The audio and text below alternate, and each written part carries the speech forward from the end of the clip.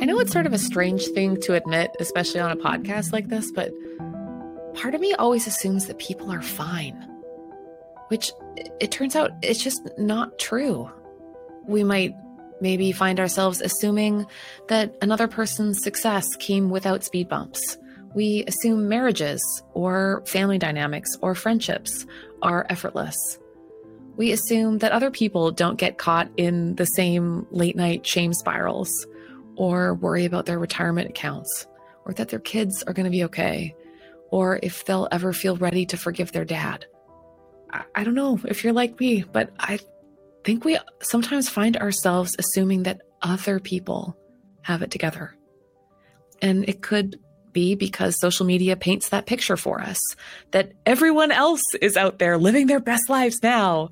And oh man, can that feel isolating for all of us who are afraid, anxious, mad, lonely, in pain. My name is Kate Bowler, and this is Everything Happens. Today, my guest is someone that you might have had some assumptions about too.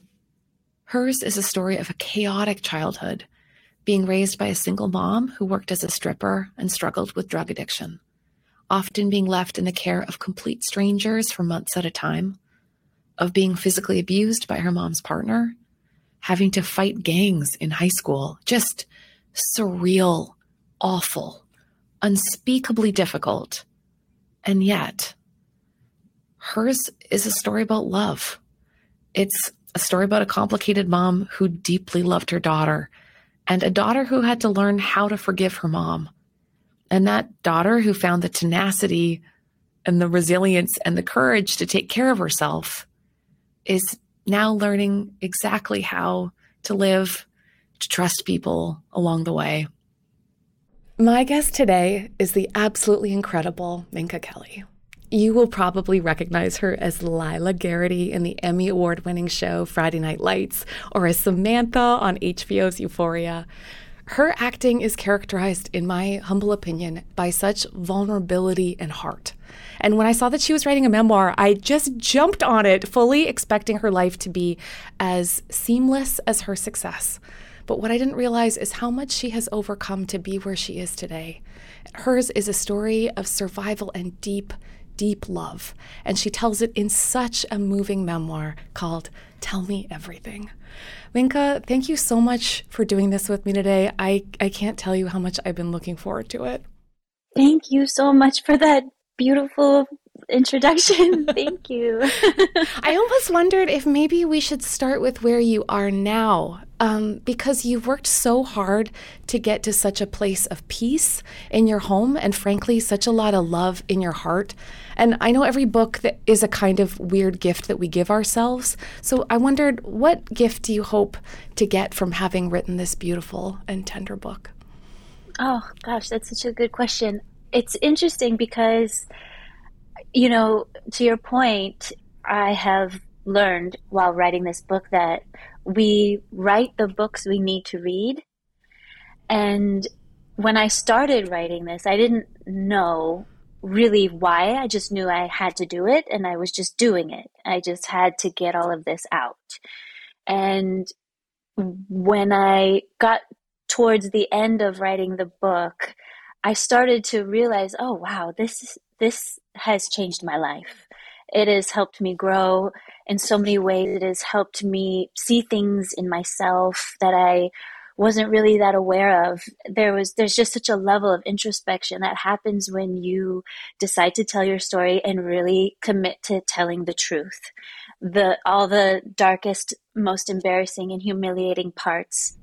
It's odd too how much acknowledging our own pain makes, at least for me, I think one of the first feelings I had was a sense of how humiliating it felt just to tell the truth. Oh, yeah. Is this too much? Is this awful? Yes. Will this make me unlovable in some way? And about myself, and also, I guess, about other people. When I was reading your book, I was thinking about this like tug of war feeling I always have when I want to figure out how to tell the truth. And one is that, that Anne Lamott feeling of if people wanted me to write nicely, they should have behaved better. And then this other bit where the more we write about the people that we love and are usually the same people as the ones who hurt us, in one version, they might start looking more and more and more adorable and less sort of human.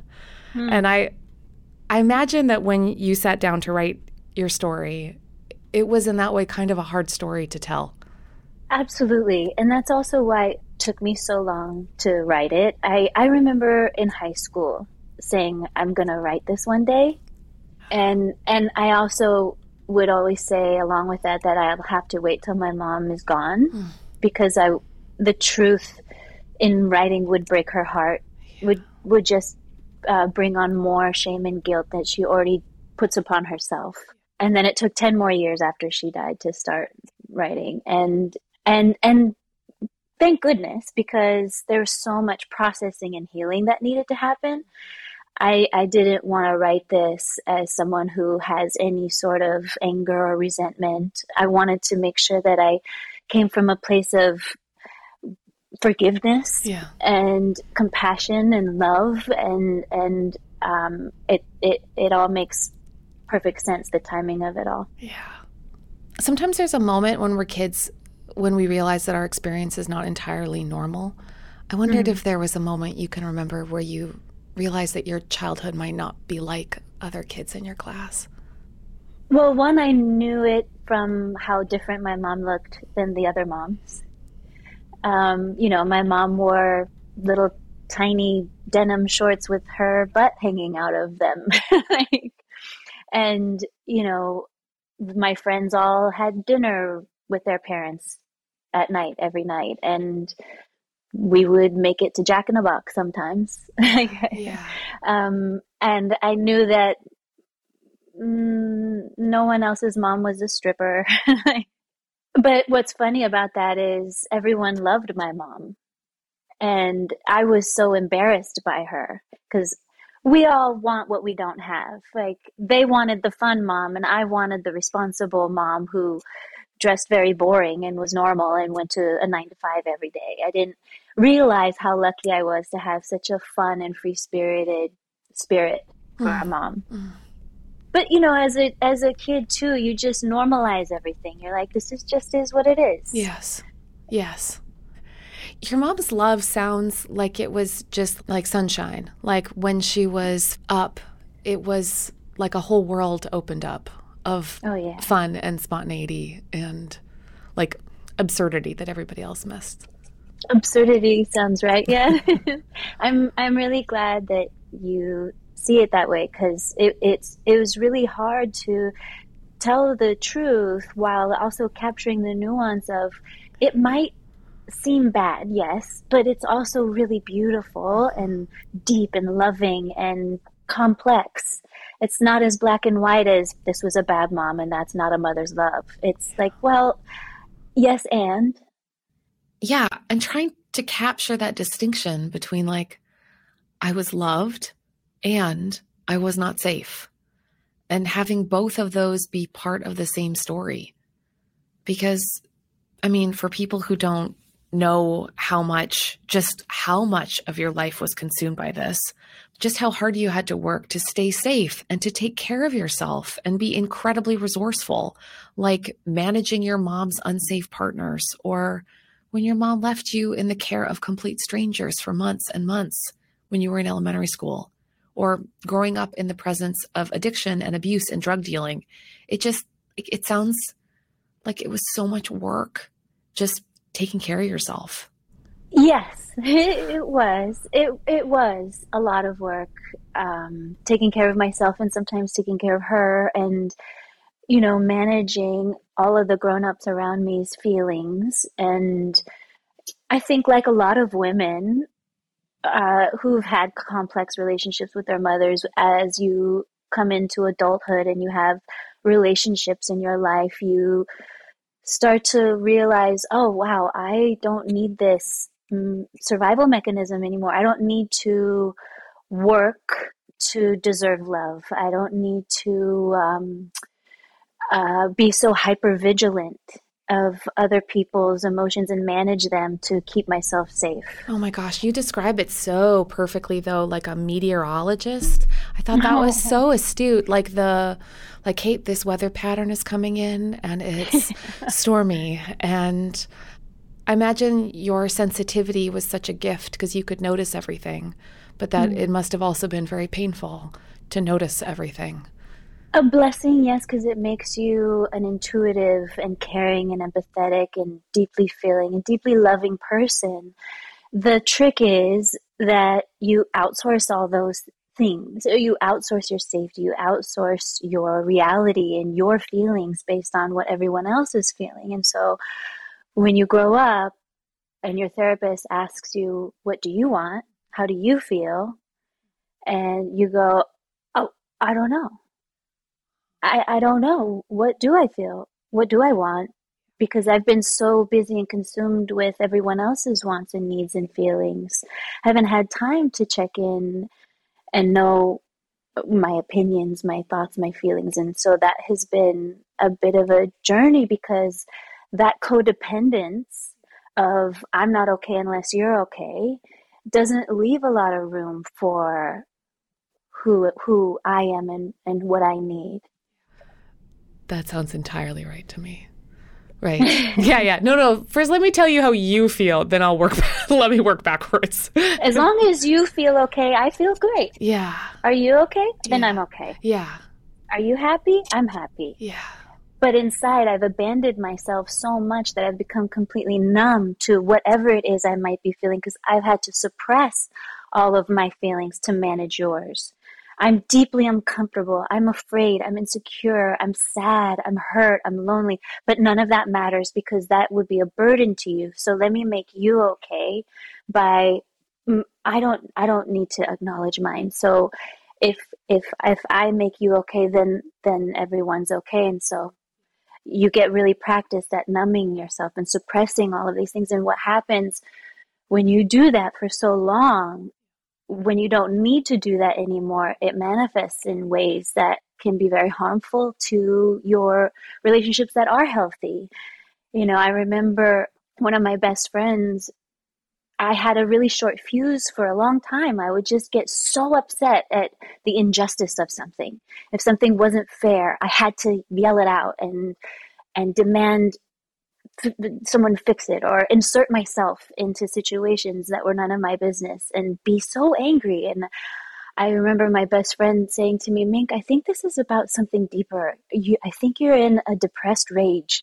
At any opportunity you can to let anger out, it's coming out in rage. And I was like, whoa, what?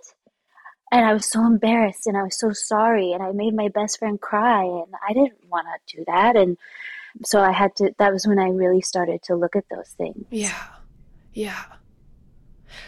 It is wild, the things that like serve us really well and then don't. You know, like I just like, it's like useful, no longer useful. Yeah. Like, I've had a really hard time finding the right amount of fear in my life because I, had cancer for kind of like too long. I know there's not a right amount, anytime, but it was it just like, and then I could just feel it. Like I could feel it in my body. I felt prickly and jumpy and kind of just like lightly weepy, but looked amped, just because I felt amped. And it's been hard to realize like, nope, fear is a friend, keeps you safe, helps you notice things, look around. And then fear has to kind of get right-sized in relationship to other, like love or people who want to help you. Yeah. All the range of emotions are so important. They're all messengers telling you. Anger is something I had such a complicated relationship with because it wasn't safe for me to be angry when I was younger. So I had to work on my relationship to anger and know that it's just letting me know when a boundary's been crossed. But it was learning how to manage the anger as opposed to emotionally react to the anger and hurt someone back, for making me angry, as opposed to going, I need a minute. It's hard to see the big story, I guess, sometimes of our lives especially when we're in seasons maybe wherein things are feel like they're going well, those are strangely then the times where like ugly, hard things from the past pop up and remind you like, oh, this book has a lot of chapters. Oh, yeah. Oh, there's nothing like being in love to show you where you need to grow. Right. Oh my gosh. Yeah. You're like, I think I'm a fully functioning, well developed, I've done all the therapy, let's do this. And then you fall in love and you're like, oh God, I have so many bruises everywhere. Yes. Hold on. I have a lot more work to do. Yes.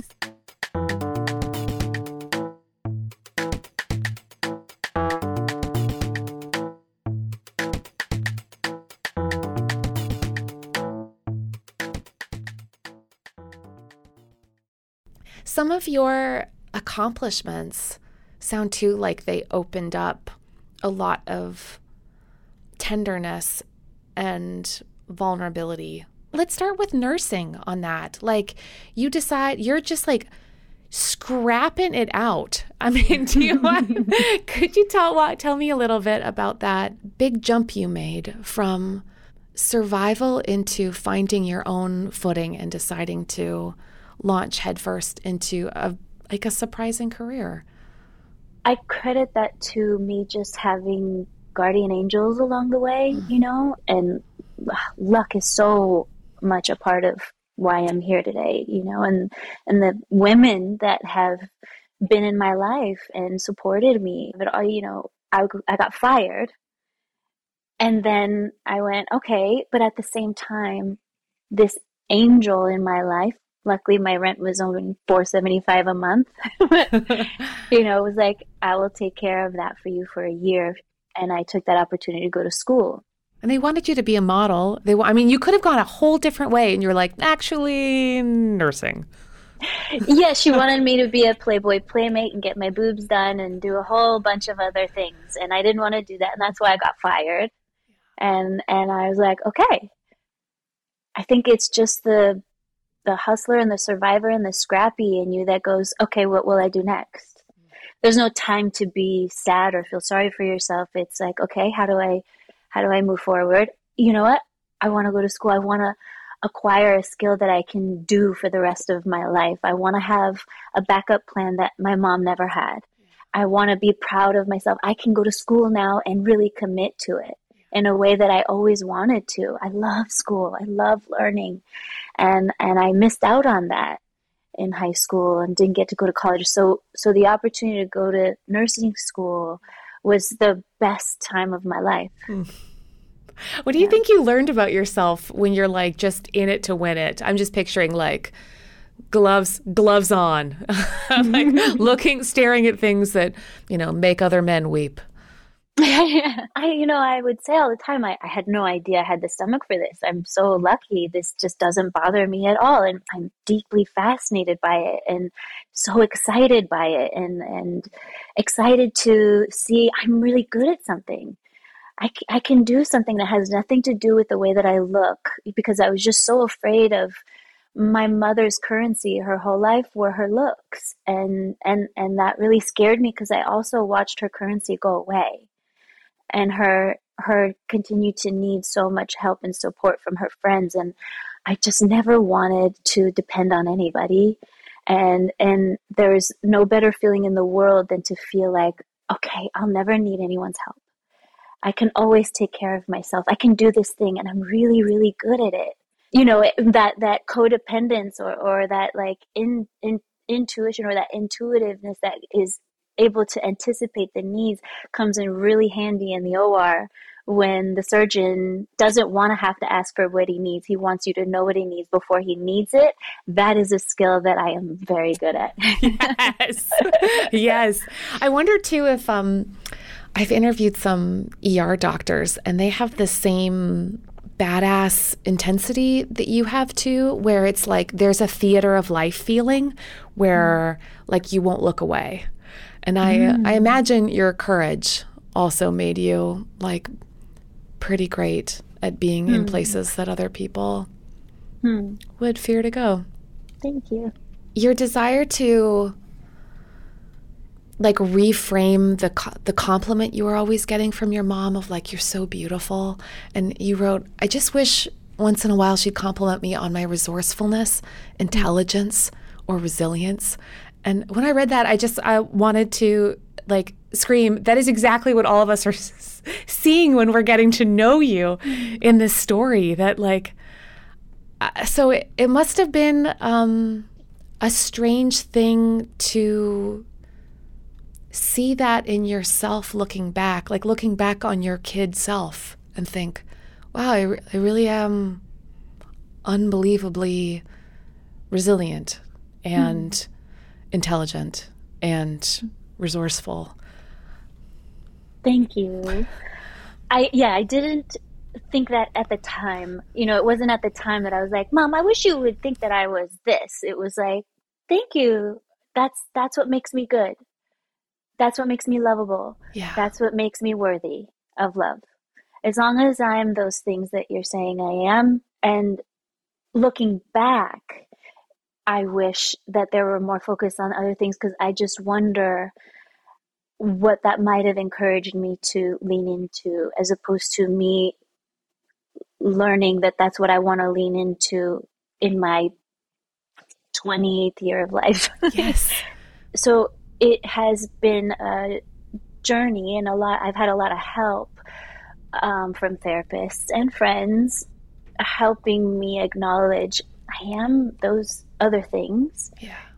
The way you talk about your friends and how much you love them, and the way they know how to bring food and show up and like reassemble, our lives come apart, and then people help us reassemble them, and then they come apart again, and then they're like right back in it. And I've always had this image in my mind when I think about my friends. I know that I don't have much of this is just a very awkward thing to admit, but I'm not someone with like a lot of natural self-esteem.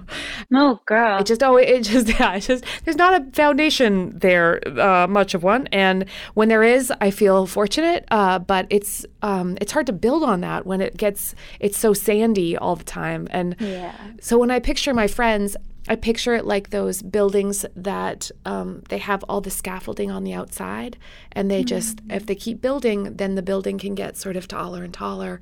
But without it, I know it would kind of come apart. And I guess I just feel kind of settled on the idea, like maybe some parts of us are just kind of built from the outside in. And maybe that's like not a bad version of knowing what love is. So when I see them, I know exactly, for a minute, I know exactly what they see. And thank God for that, We say to each other all the time, when one of us is feeling low and we're like, oh God, I wish you could see you through my eyes. I wish you could see what I see. Yes. Our women in our lives are everything. I'd be walking backwards if it weren't for the women in my life. I'm so thankful because, and when you don't have family, the women in your life become your family, especially when you see how they show up in a time of crisis. Like when you see one of them moves in, the other one shows up every day. And like you said, bringing food, you're like, wow, God, okay, so maybe I'm not that bad. Maybe I have done something right. I'm going to make it my life's goal to love these women as best I can and show up for them in a way that they're making me feel like, my goodness, yes. This has to be what family feels like. Yes. Yeah. These are the people who teach me to fight. These are the people who teach me how to apologize. These are the people who make space for me to not feel like I have to fight anymore. Give space for me to be soft. Yeah. That's good.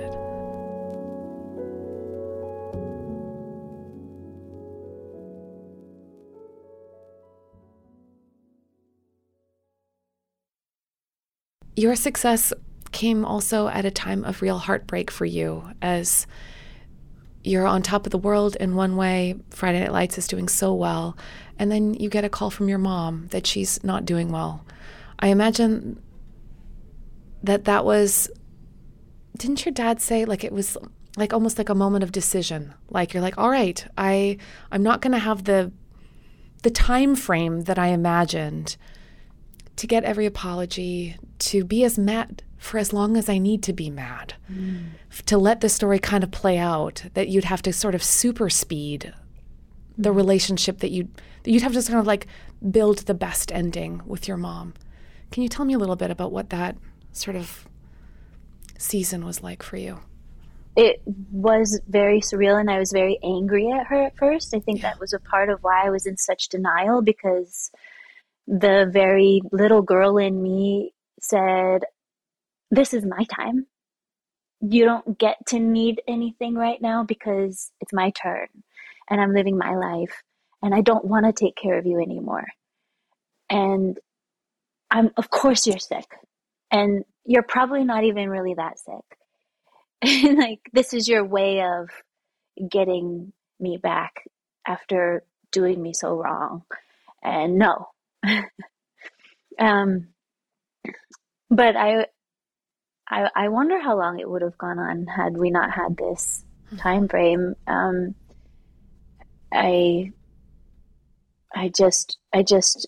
am thankful that my dad had the wisdom and the love to say, you need to see a therapist and fix this with her. But I don't even know how to describe to you the feeling of, oh God, I fixed it now. I just give me more time. You know, that's the, Yes, that's right. that's the rub. Yes. Yes. Yeah. Because more love just makes more love. And then that's the great gift and the great heartbreak is just more love. Yeah. It's just, yeah. Yeah. How do you think her cancer diagnosis changed her in the last part of her life? I think that the cancer diagnosis really humbled her. And I think that was part of how and why we were able to heal in the way we were, because she just stopped defending herself. She put all her weapons down. She stopped avoiding reality and distracting herself and running.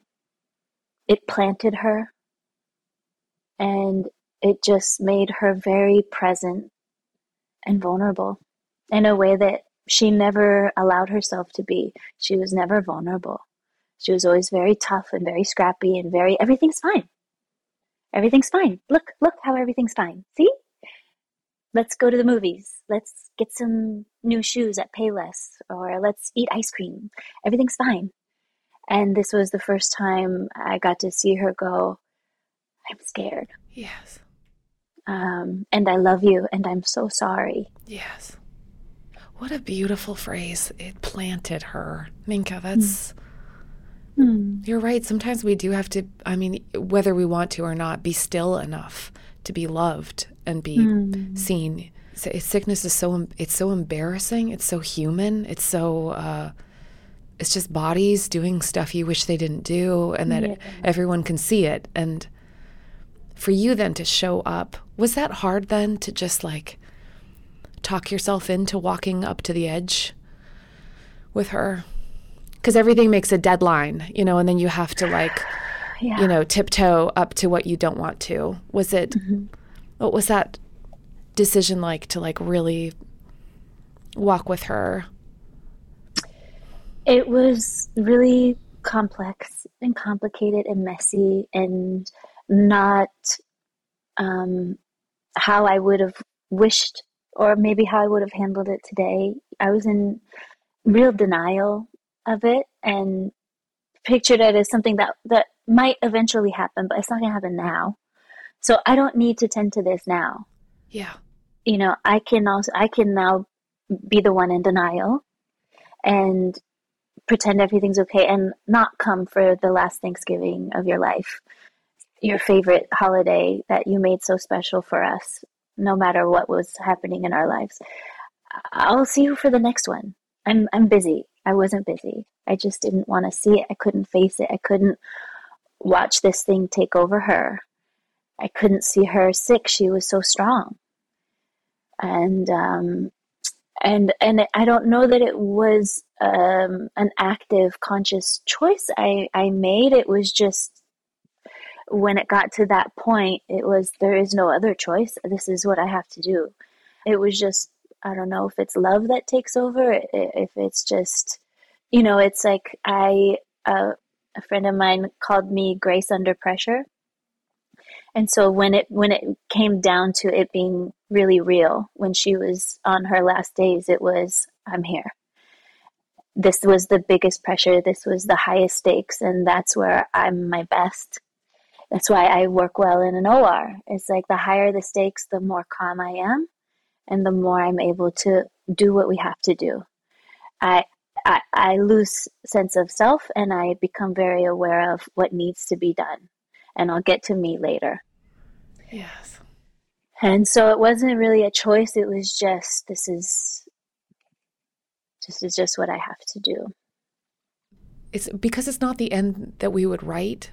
Like when you're like, well, I sort of hoped that like this person would come in and be open and self-giving in some kind of way. But no, this person is just as broken as before. And, I'll make a treasure chest for you for like, this will be our final. Do you mind telling me about that? I thought it was oh my gosh, sweet. Yeah. So when she got the diagnosis, she decided she was going to write in a journal for me, and that she was going to create a treasure chest full of things that were for me that I couldn't look at until she was gone.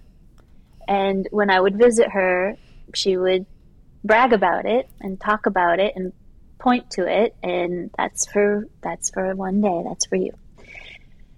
So when the time came and I had to go through all her things and sort of clean out her bedroom, and it was this big moment of, okay, now you get to look through this chest. And I just remember opening it and going, is there another one in here? Because surely she didn't mean to just leave me a treasure chest full of socks. And it was just so like apropos of just her isms of just like of herness, of just like, of course she never got to it, or she never did it, or she forgot, or she just put it off, and now she's making me laugh. Yeah, I can just hear her going, oops, sorry, boo, I forgot. And you're like, Mom, this is really important. Yes. Yeah. Yes. Like, the unfinished way that people love us. I love that. And then the way that we gotta we fill in the rest. The unfinished way people love us. That's really beautiful. Hun, you wrote something brilliant. And I know it will be a gift to others. And I just thank you for the honesty and the beauty that shines through it. Thank you so much for doing this with me today. Oh, what a gift. Thank you. Thank you. This has been so lovely. Thank you for receiving this in me with so much heart. It's been really lovely talking to you.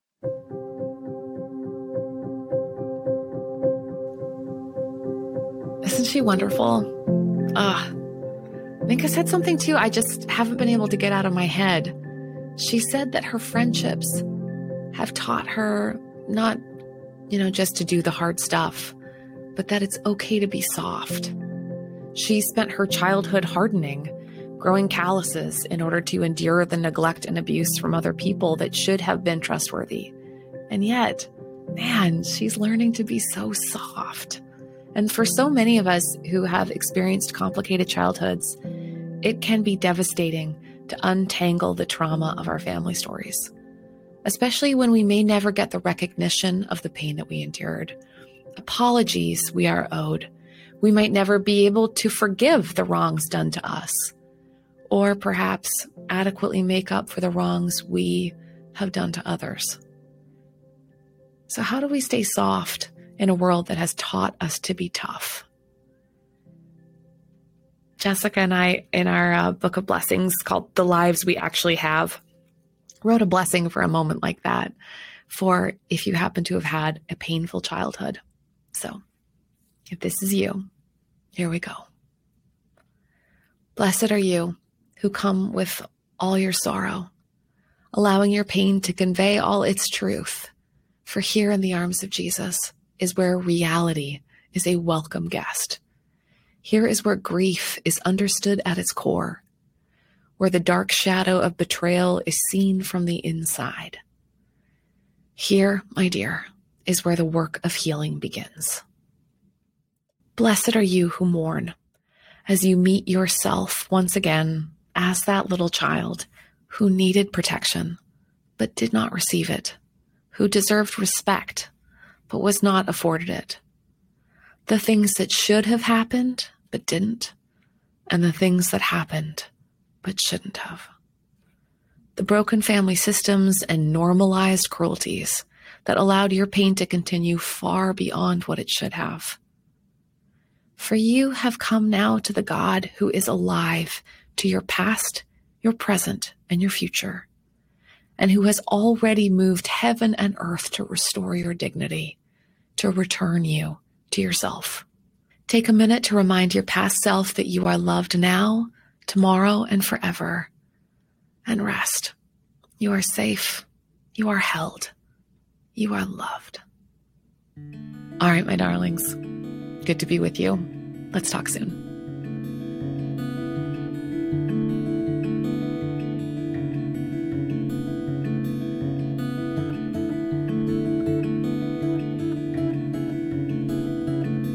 This episode of the Everything Happens podcast was made possible because of our generous partners, Lilly Endowment, the Duke Endowment, Duke Divinity School, and Leadership Education.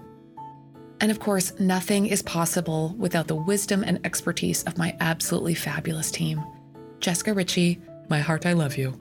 Harriet Putman, Keith Weston, Gwen Higginbotham, Brenda Thompson, Hope Anderson, Jeb Burt, and Catherine Smith.